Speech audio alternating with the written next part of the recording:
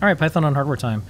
I'm not going to say we have like a CircuitPython Day hangover because there's a lot going on Friday. But we're still kind of like, whoa, that was intense. So there was an unending day of things. But before we get to some of the highlights about that we wanted to mention, CircuitPython 8 beta is out, and Lady Ada. Not only is this poster, I think there's still some available. Yes. Espressif still gave us permission to use the Espressif logo as part of it because that's a big chunk of what we're talking about with CircuitPython 8. But what are some of the things? Do you have any favorite things? I'm going to say Wi-Fi workflow. But the Wi-Fi workflow is the biggest thing. Espressif, we also ESP32 as a chip that is supported. We've supported the ESP32 S2 and S3 and like the C3.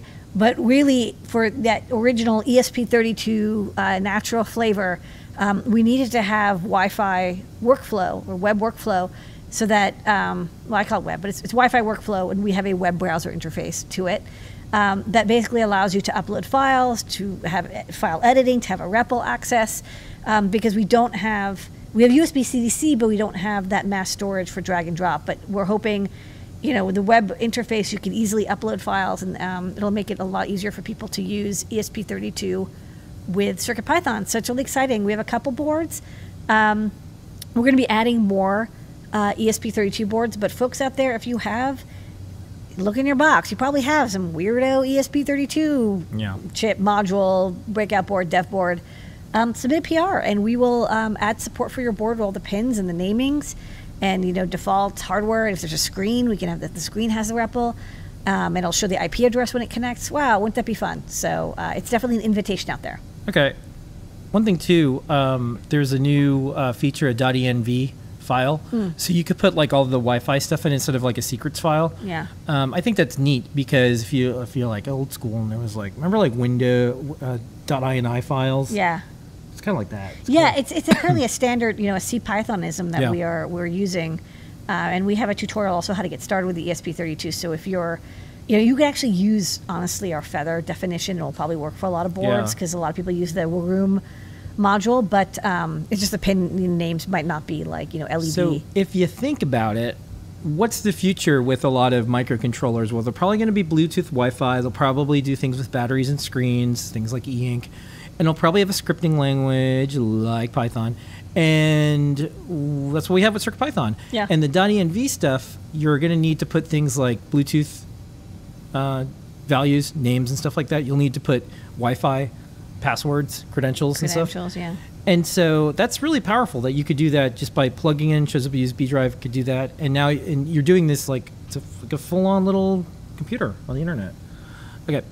So CircuitPython Day, we're calling it a success. Thank you so much, the entire team. Special hug report to Kattni, helped coordinate a lot of it. So all the videos are on our YouTube.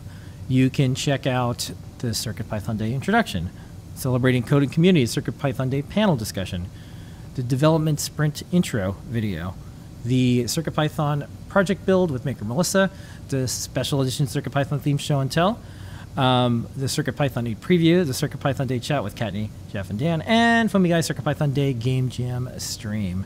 And then there was also an additional one, reimagining IoT deployments with CircuitPython, and that was from Blues Wireless. So it was a day. You can watch all the stuff. All the videos are up, and there's still more going on. And we'll probably have, I think there's going to be some like office hour sprints coming up that the team's doing. People love them, yeah. Yeah, Timmy and Tetrick are doing. And then check out the rest of the newsletter. We have CircuitPython Target support. Yes, which is really exciting. A lot of people wanted, and thank you to Mark for adding that PR. It was a community contribution, but it's really handy. You could check out the latest CircuitPython show. Brent was interviewed there. And then just like the unending projects. I really like this. This is kind of nice. What is it from a movie or something? Yeah, it's from Little Raccoon. Okay, there's a raccoon. And then Scientific CircuitPython. That was one of the talks. That was from Twitter. And then just, unending projects and more all made. Todd about had a really neat 3D printed case for this Raspberry Pi Pico step sequencer and programmed CircuitPython. It's kind of amazing to see this project go from like a tweet, like sketch, and then like real, and then playing stuff, and like look at it. Like, it looks so cool. That's something you can make. And he's got the OLED. He's got those little stripes that make it so 80s. Yeah. Cool. And so join the fun. You can get this delivered to your inbox every single week. Go to Adafruit Daily. And speaking of how we do things, adafruitdaily.com is a completely separate site. It has nothing to do with your store account at all whatsoever. We call it adafruitdaily.com. And that's so you know that this is just for newsletters. There's no spam, there's no ads, there's no nothing. There's no sponsorship on newsletters. It's just newsletters. And you can subscribe and unsubscribe anytime, or you can also read it on the website like I just showed. And that is this week's Python Hardware. Thank you, Blinka. Yeah.